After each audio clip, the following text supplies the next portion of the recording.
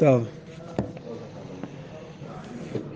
אנחנו בפסקה ד' אחרי שנכנסנו, אפשר לומר לאיזושהי, אני לא יודע אם אפשר לקרוא לזה המשך בפסקה ד', אבל סריה של פסקאות בנושא העמדה הנפשית, איך אני מגיע לתורה, ללימוד תורה.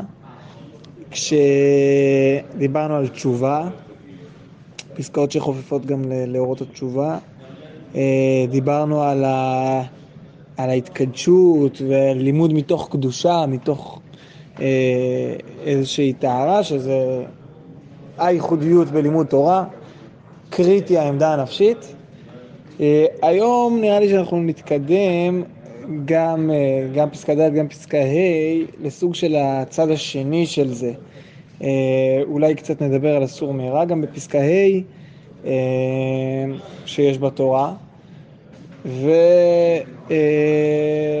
ועוד נקודה, פסקה ד' נקודה מעניינת של מהי בעצם התורה, מהי התורה דרך גמרא בברכות.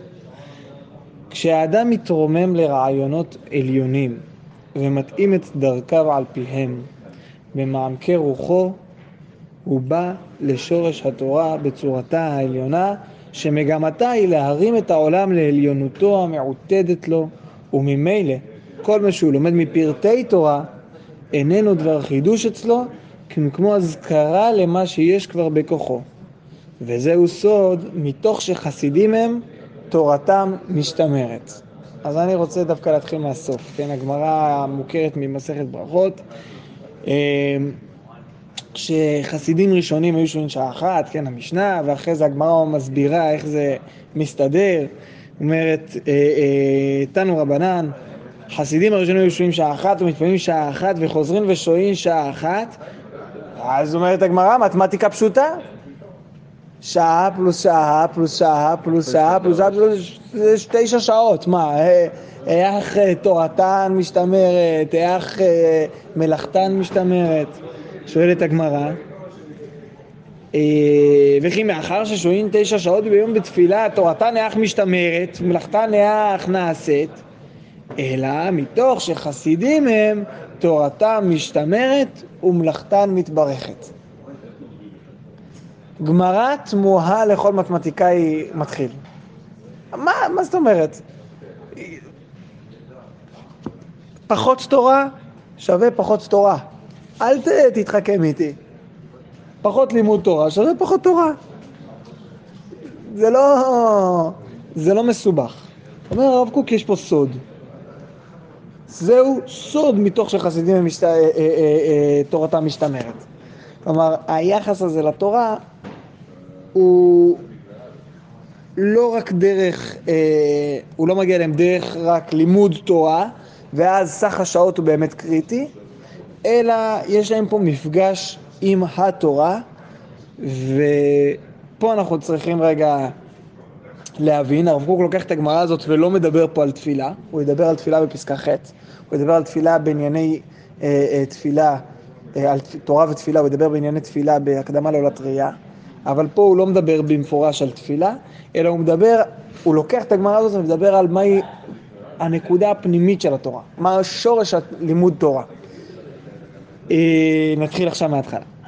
כשהאדם מתרומם לרעיונות עליונים ומתאים את דרכיו על פיהם במעמקי רוחו, הוא בא לשורש התורה בצורתה העליונה.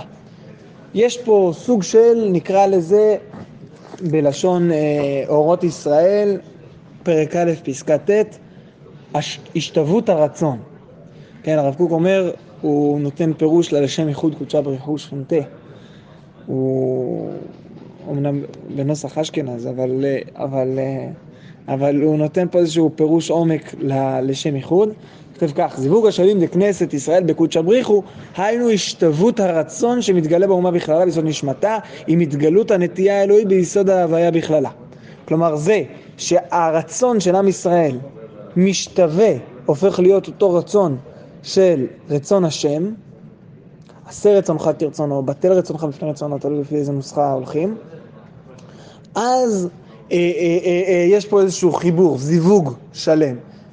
בהמשך יש פה גם איחוד, שזה משהו יותר עמוק, אבל הזיווג הזה מגיע מתוך זה שיש מגמה אחת, רצון משותף.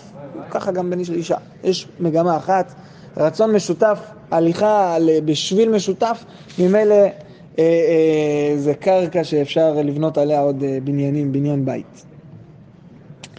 כשהאדם מתרומם לרעיונות עליונים ומתאים את דרכיו על פיהם, כלומר כשהאדם לא רק מכיר ברצון השם האידיאלי, אלא גם לוקח את הדרכים המעשיים שלו ופועל על פי העולם האידיאלי הזה, במעמקי רוחו, הוא בא לשורש התורה, הוא נוגע במקום הכי עמוק של התורה, שורש התורה בצורתה העליונה, בעצם במגמה של התורה, בשורש של התורה, שמגמתה היא להרים את העולם לעליונותו המעוטדת לו, לקחת את העולם כמה צעדים קדימה, לקחת את העולם לעתיד לבוא, להביא את העתיד אלינו.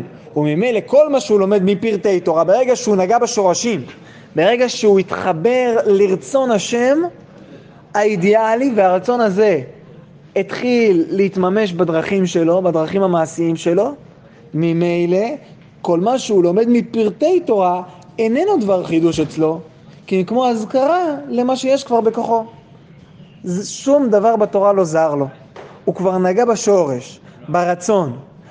זה עכשיו מתלבש באיזושהי מצווה פרטית של, לא יודע, השבת אבדה, זה מתלבש במצווה פרטית של הלכות תפילה ועלות על המקדש, כל מיני מצוות פרטיות, אבל הרוח כבר הייתה אצלו, הרעיון, רצון השם כבר היה אצלו, אלא שפה עכשיו יש פה איזו התאמה לפרטים, וזהו סוד מתוך שחסידים הם תורתם משתמרת. כלומר, החסיד 9 שעות ביום מתעסק עם ההשתוות הרצון הזאת, עם העלאת הרצון במובן הנמוך, עם החיבור לרצון במובן היותר גבוה. 9 שעות ביום הוא עוסק בחיבור הזה בין הרצון שלו לרצון של הקדוש ברוך הוא. ממילא, בשעה שנשארה לו לפגוש פרטי תורה, אם באמת זו התפילה שלו, אם זו לא התפילה שלו, אם התפילה שלו לא מתעסקת עם רצון השם, אז הוא לא חסיד. אבל בשעה שנותרה לו ביום, הוא מקבל את פרטי התורה, ופתאום הם נטמעים, הם נספגים הרבה יותר בקלות. למה? כי יש להם איזשהו משהו שיקבל אותם, שיקלוט אותם, יש לו איזה כלי קיבול שיקלוט אותם. לכן זה גם זהו סוד. כלומר, זה לא משהו שהוא פשוט, זה סוד. זה משהו שהוא נסתר מהעין, זה משהו שהוא פנימי, אבל תורתם משתמרת. כי בסוף זה לא עניין של כמה שעות, אנחנו נדבר גם על כמה שעות, כן? ריבוי הלימוד. זה ודאי שיש ערך לריבוי הלימוד, נדבר גם על שקידת התורה, כל זה קריטי. אבל בסוף, כדי להביא את המגמה, גם המעט הזה, כשהוא נטמע דרך השתוות הרצון, דרך חיבור לרצון השם, אז תורתם משתמרת. עד כאן, נכון? מובן יחסית, פסקה פשוטה יחסית. פסקה ה' היא באה ולוקחת את זה עוד צעד אחד קדימה, טיפה יותר לפרקטיקה. יש מגמה אחת לתורה. כותרת, לעורר את הצד הרוחני העליון שבאדם, שיהיה עסוק במושכלות קדושות ויסר משיקוע בהמי גופני, שמדלדל את כוח עצמיותו. ומצד המגמה השלילית של הסרה מרעה, כל ענייני תורה שווים הם. אמנם מצד התגלות העצמית של האורה האלוהית שמרווה את הנשמה, יש הבדל גדול בין דבר גדול לדבר קטן. אז האמת היא מהלימוד שלנו אני אביא. למדנו הרבה מאיסורי ביאה השנה. אז בסוף איסורי ביאה, ממש בהלכה שחותמת את איסורי ביאה, אומר הרמב"ם כך: וכן ינהוג להתרחק מן השחוק ומן השכרות ומדברי אגבים, שאלו גורמים גדולים והם מעלות של עריות, ולא ישב בלא אישה, שמנהג זה גורם לטהרה יתרה. בוא אני אתן לך הדרכות איך להינצל מחטא, אחרי שנתתי לך כ"ב פרקים מה הם החטאים ומה הבעיות ומה הם איסורי ביאה ומה הם תולדותיהם. בוא כך, הנה יש לי פה קצת מוסר, להתרחק מהאווירה הכלילה הזו ולא לשבת בלי אישה. ויש לי עוד עצה גדולה מזאת, גדולה מכל זאת, אמרו, יפנה עצמו ומחשבתו לדברי תורה וירחיב דעתו בחוכמה, שאין מחשבת עריות מתגברת אלא בלב פנוי מן החוכמה. או כמו שהגמרא קוראת לזה, אם פגע בך מנוול זה, מושכו בבית המדרש. כך גם מציין המגיד משנה לגמרא הזו, שזה מקור הרמב"ם, כי הרי זה כמו שזה הרמב"ם מביא מעצמו. אבל הוא אומר, התורה מתגברת בלב פנוי, העריות מתגברות בלב פנוי מן החוכמה, מן התורה, ולכן האדם רוצה להינצל מן העריות, רוצה לא לשקוע בגופני הבהמי הגס, צריך ללמוד תורה. ובחוכמה הוא אומר, איילת אהבים ויעיל אתכן, דדיה ירבוך בכל עת ואהבתה תשגה תמיד. אני לא אדבר רגע על התורה, אני אדבר על הצד שלפני כן, על לשאת אישה. אתה היית אומר בדייט ראשון, שני, שלישי, באיזה דייט היית אומר, תשמע, אני בעיקרון רוצה להתחתן איתך מכמה טעמים. אחת הסיבות זה כי אני רוצה להינצל מחטא. מה, זאת סיבה שהיית הולכים לחתונה? זאת סיבה מרכזית שלך אם הולכים איתה לחתונה? אז מה ההבדל בין פלונית לפלונית אחרת? ומה... זה קצת קשה להסתפק בזה. מה? אז מגמת התורה, זאת תכלית התורה? להציל אותי מהחטא? ודאי שלא. אלא יש פה אהבה. אהבה שהיא ממלאת לי את הלב. וממילא האהבה הזו היא לא נותנת לי להתעסק או לשים במרכז כל מיני דברים אחרים שמפריעים. אם נחזור לפסקה שלנו, המגמה לתורה היא אחת. לעורר את הצד הרוחני העליון שבאדם, שיהיה עסוק במושכלות קדושות ויהיה שר משיקוע בהמי גופני. כלומר, יש פה מגמה אחת שבאה לידי ביטוי בצורת קדושה ובצורת טהרה. הצד הקדוש, הקדושה, זה העסק במושכלות הקדושות, והצד של הטהרה זה שיהיה שר משיקוע בהמי גופני.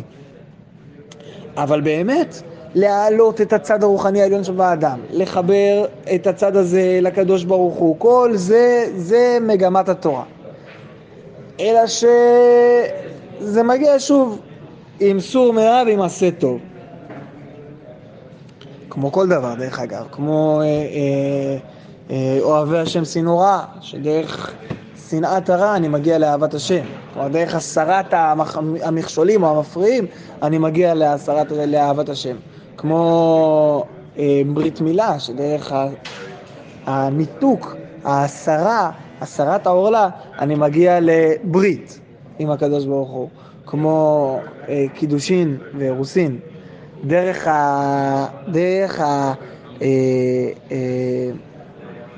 הרי את מקודשת לי, אסורה כולי עלמא כהקדש. כן, התוספות שם בקידושין, שמסביר את מה זה הרי את מקודשת, מה זה לשון הקידושין. שדרך הקידוש לי את גם אסורה על כל העולם, אני מייחד אותך עכשיו לי, דרך הייחוד הזה את גם אסורה, כמו הקדשים כבר דיבר. הקדש. או באתי להגיד, והיו לי משיסה שוסייך ורחקו כל מבלעייך, יסיס עלייך אלוהיך כמסוס חתן הקלה, כדי להדגיש את הקשר בין הקדוש ברוך הוא לישראל, בין הדוד לראיה.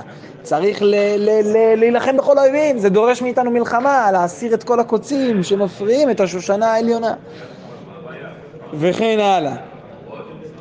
דוגמאות גם בצד הרוחני וגם בצד ההלכתי יש הרבה. יש פה את שני הצדדים, כן? עשיית ישרים, קדושה וטהרה, טהרה וקדושה.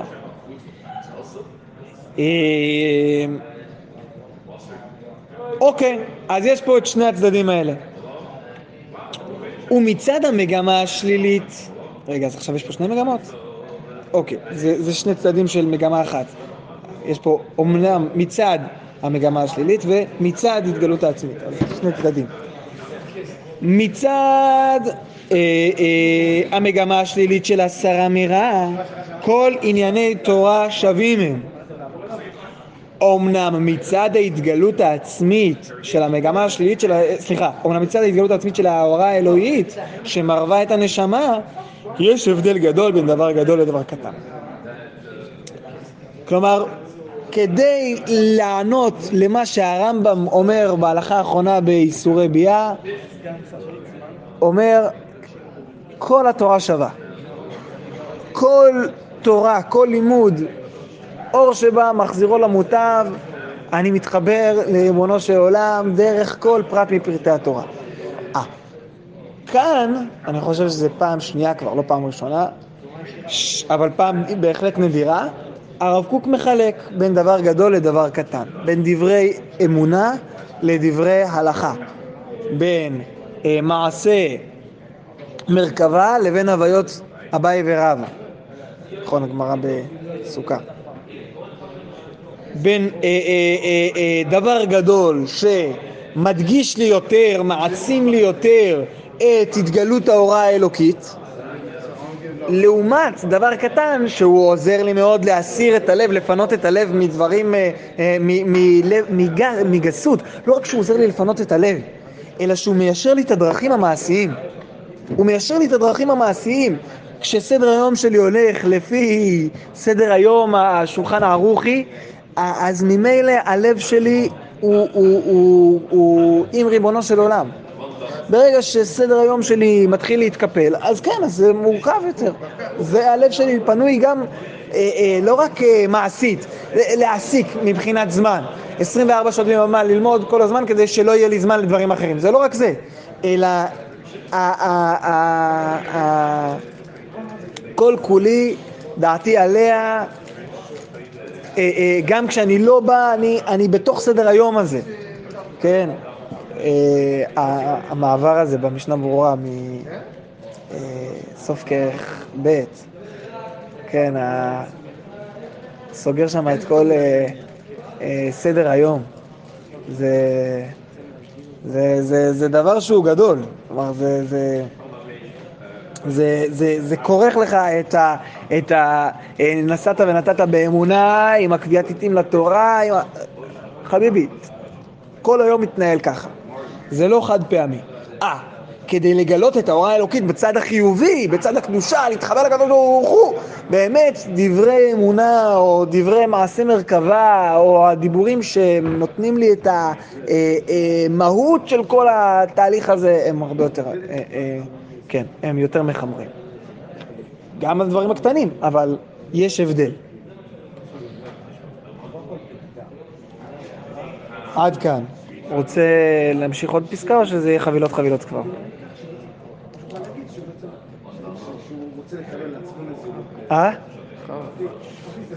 מה השעה? 52.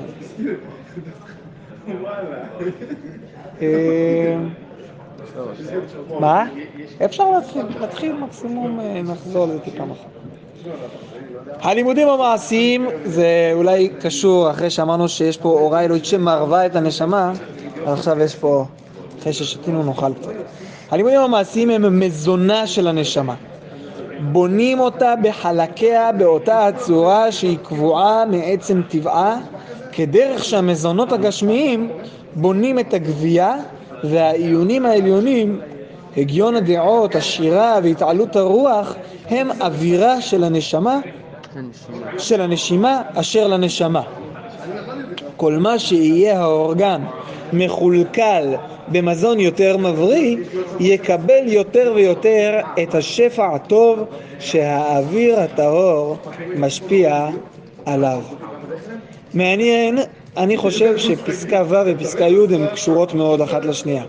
פסקה י' מדברת על בריאות וחולי. גם פה אנחנו מדברים על צד קיומי. אבל לפני שאנחנו מגיעים לבריאות וחולי בהקשר של לימוד תורה, אנחנו מדברים על מזון. מזון. התורה היא הדבר הכי טבעי, לימוד התורה הוא הדבר הכי טבעי לאדם. כמו שיש הזנה לגוף, שהיא הצד הבסיסי הקיומי של האדם, כך גם התורה היא מזונה של הנשמה. וכמו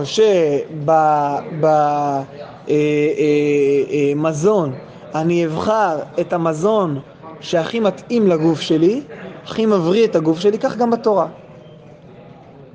הלימודים המעשיים הם מזונה של הנשמה. בונים אותה בחלקיה באותה הצורה שהיא קבועה מעצם טבעה. כדרך שהמזונות הגשמיים בונים את הגבייה, והעיונים העליונים, הגיון הדעות, השירה והתעלות הרוח, הם אווירה של הנשימה אשר לנשמה. כלומר, יש פה עוד איזשהו סוג של הבחנה בין דבר גדול לדבר קטן. הפעם יש פה בין המזון, שזה משהו שהוא בונה את הגבייה, לבין הנשימה. הנשימה שבאה ונותנת לי רוח, נקרא לזה אפילו בצד הרעיוני. נותנת לי איזשהו רוח, איזשהו משהו שמעבר לגדילה של הגוף. קיום תמידי, אני חייב לנשום כל הזמן. אני לא יכול לשאול אדם למה הוא נושם. כמו שאמרנו, זה משהו שהוא חלק מההתנהלות הטבעית של האדם, כמו לשאול אותו למה אתה חי. זה מחוץ לחוק. הלימודים המעשיים הם בונים את הגבייה, והעיונים העליונים הם האוויר, ויש ביניהם קשר. מה הקשר ביניהם? כל מה שיהיה האורגן מחולקל במזון יותר מבריא, יקבל יותר ויותר את השפע הטוב שהאוויר הטהור משפיע עליו. ככל שיש גוף בריא יותר, גדול יותר, ממילא הרוח הזו היא מניעה את הגוף בצורה עוצמתית יותר, נותנת מרחב פעולה יותר רחב, הריאות התרחבו, יש לי פה איזושהי התגדלות של הגוף וממילא גם קליטה של הרוח בצורה יותר בהירה. עם כל המשל, רגע, איך זה מתחבר אלינו לנמשל?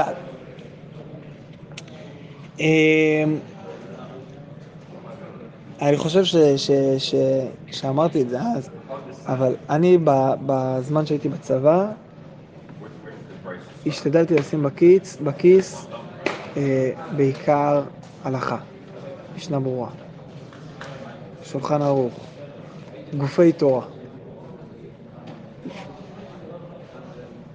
לן בעומקה של הלכה, יש פה איזושהי התחברות לגופי התורה, מתוך הבנה שברגע שאני עוסק עם הגוף של האומה, עכשיו רגע עשיתי טיפוס מסוים מהתעסקות עם הרוח של האומה, אני מתעסק עם הגוף של האומה, יש ערך גדול שהגוף שלי יתנהל בדרך אלוקית, בדרך ישר. הבניין הזה של הגוף הוא לא סתם, זה לא שיתוף השם בלבד, גופי תורה וגוף האדם, אלא אני עכשיו מתעסק עם הצד החי, המציאותי, הממשי, כי אני צריך מענה לזה. כשאני מדבר, אני חוזר רגע לפסקה הקודמת, על יצר הרע, שמושך אותי לאיזושהי גסות רוח, אני צריך לתת לו מענה בצד הגופני של התורה. לתת לו איזשהו מענה בצד להחזיר אותו לדרך. יש פה מסלול, יש פה צורה שבה הגוף הישראלי, הגוף שהולך בדרכי השם צריך לנהוג. כשאני מתעסק עם הרוח, כשאני עכשיו רגע חזרתי לישיבה, צריך להעצים שוב את כן, גם שם צריך גם וגם, כן?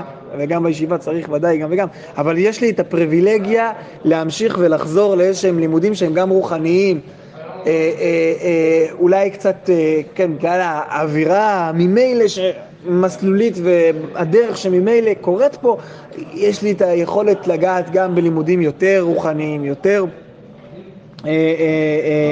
עיוניים עליוניים, הגיון הדעות, השירה, התעלות הרוח, בעצם עם האוויר. זה לא אוויר שלא שווה כלום, אלא זה אוויר שמחיה, שזה הבדל גדול. האוויר הטהור הוא בא על גבי, זה חשוב, יש פה בסיס, יש פה, אני אמרתי את זה אז, כמה, יש פה מה גדול, מה לעשות גדול, ואיך לעשות גדול, ועל גבי זה עכשיו אני יכול לבנות שאלת למה שבאה ולוקחת את כל כולי ומקדמת אותי קדימה, ומוליכה את כל הגוף הזה, את כל הגבייה הזאת קדימה. אנחנו נמשיך, יש פה עוד, כן, הרב קוק גם בפסקאות הבאות נוגע קצת ביחס הזה בין, בלי לקרוא לזה ככה, בין הלכה להגדה, בין גופי תורה לצדדים הרוחניים שבתורה, אבל בעזרת השם נמשיך מחר, נקווה שנעבה את